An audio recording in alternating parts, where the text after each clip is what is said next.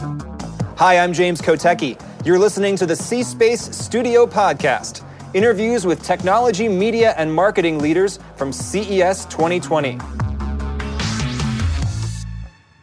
Hi, I am James Kotecki. You're in the C-Space studio here at CES 2020. With us is Sara Slane, the founder of Slane Advisory. Welcome to the studio. Thanks for having me. So your background and your profession is sports betting, so that's what we're going to talk about. In fact, you just did a panel about that. Tell me about your panel, The Future of Sports Betting. What an apt name for a panel. What were the takeaways from that? I think the takeaways were, what is sports betting going to look like in 10 years from now? And I think, clearly innovation, research, development, it's going to be a completely different environment than what we're used to.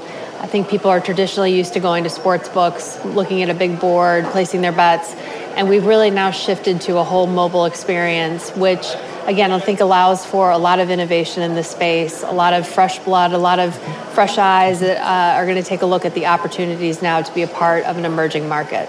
So what does the data say about who is actually doing this betting, where they're betting? Can you just kind of contextualize us with a few data points? Yeah, I would say that primarily sports bettors tend to be millennials. They tend to be men, higher educated, more affluent. So that generally speaks to the traditional sports bettor, which again I think presents an amazing opportunity for this industry.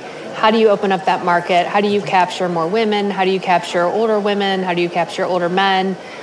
So a lot of, I think, growth potential in this space. So the growth potential is more in the casual fans, the casual sports fans who may not be betting but might be willing to under the right circumstances, versus kind of diving even deeper on the super fans. Is that what you're saying? I think it's two things. I think it is the casual bettor and the new types of bets that are going to be offered and why they're going to want to participate. And then secondarily, I think it is attracting a whole new audience then that may not have bet in the past but would be interested in doing that. Now, there's certainly going to have to be a lot of acclimation, a lot of education around how that's going to happen.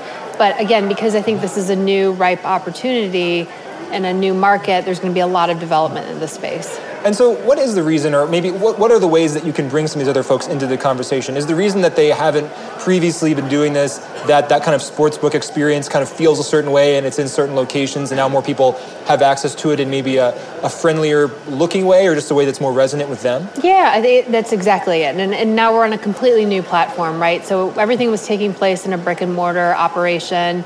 Now you have a mobile component, a completely new way to reach customers. They found, even in the state of New Jersey, 80% of bets are taking place on the mobile phone, not in the sports book. So again, it presents two options. You've got that brick and mortar traditional sports book opportunity, and then you have the mobile component where now you're starting to draw more people in and betting online. So the obvious question, we're sitting here in a casino at Aria in Las Vegas.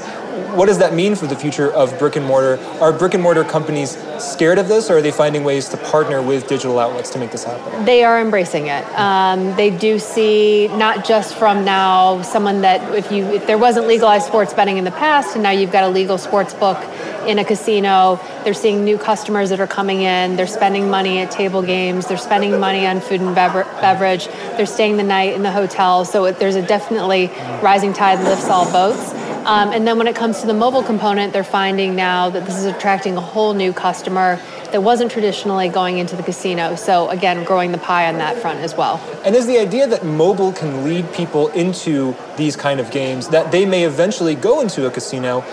And if that's the case, will casinos, as we just discussed, will they look different to maybe reflect more the experience people had originally had on mobile in the first place?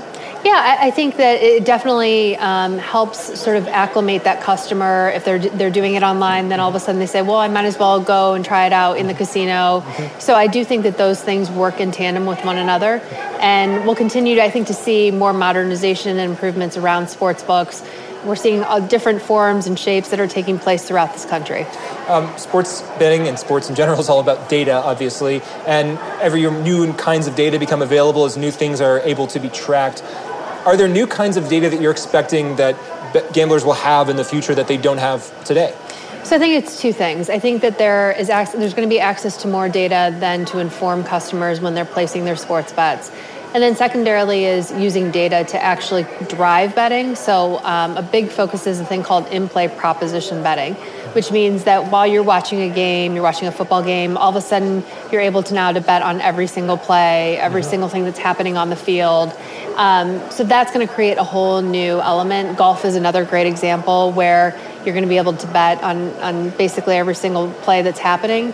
And again, I think it feeds really well then for the sports and the media companies as they look now to draw people in for longer periods of time. As you know, the attention span has shrunk. People are not consuming as much TV, and this is definitely a way that I think that will help.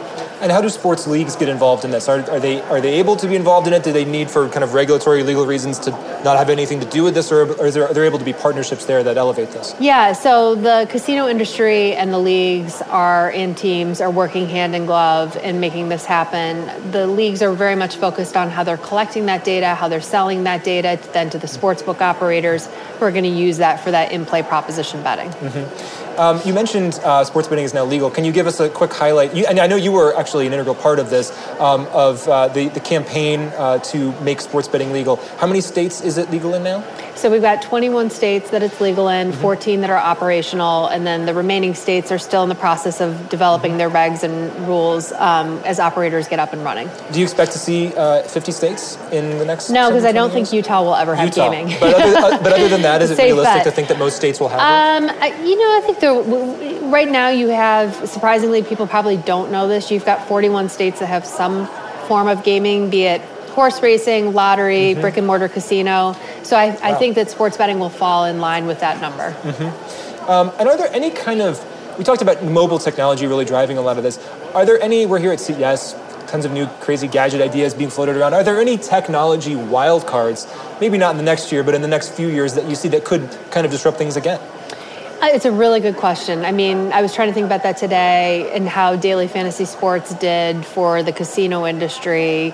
You know, is there something that's going to come in and disrupt this? And I think when you have companies, behemoths like Facebook and Yahoo Sports now that are getting involved, and the media companies and driving content around betting, I think there's going to be a lot of interesting things that happen. I don't know, what disrupting. It's a very highly regulated space, which makes it incredibly difficult then for some of those innovative things to happen. But who knows what could happen? And we're here at C-Space, which is a lot of media and marketing professionals. Are there things that media and marketing executives need to know where I might be able to run an ad in the moment that someone is placing a bet? Maybe they're in a certain mindset and I want to run an ad there, or I want to create media around these kind of engagements people are having. Is there low-hanging fruit there that you see people should be taking advantage of? Yeah, I mean, I think if you look at just the way that Barstool even is a good example of how they wrap a lot of their content around betting, and not in traditional even how we think about sports betting, but based off the personalities and everything else. So I think that sort of integration, you're going to see more of that, and it'll be very subtle, and it won't be directly in your face on sports betting necessarily. Last question. It is 2020. Fill in the blank. 2020 is the year to stop blank and start blank. Oh my, to stop eating junk food? Perfect. Drink more water. There we go. Drink more water. And we will be drinking more water. Place more bets. And here, yes, exactly. Place more bets, drink more water. Here in Las Vegas, a good place to do both. That's right. So Sara Slane, founder of Slane Advisory, thank you so much Thank you. for being here. Thanks for having me. Thank you. This podcast is in partnership with the iHeart Podcast Network.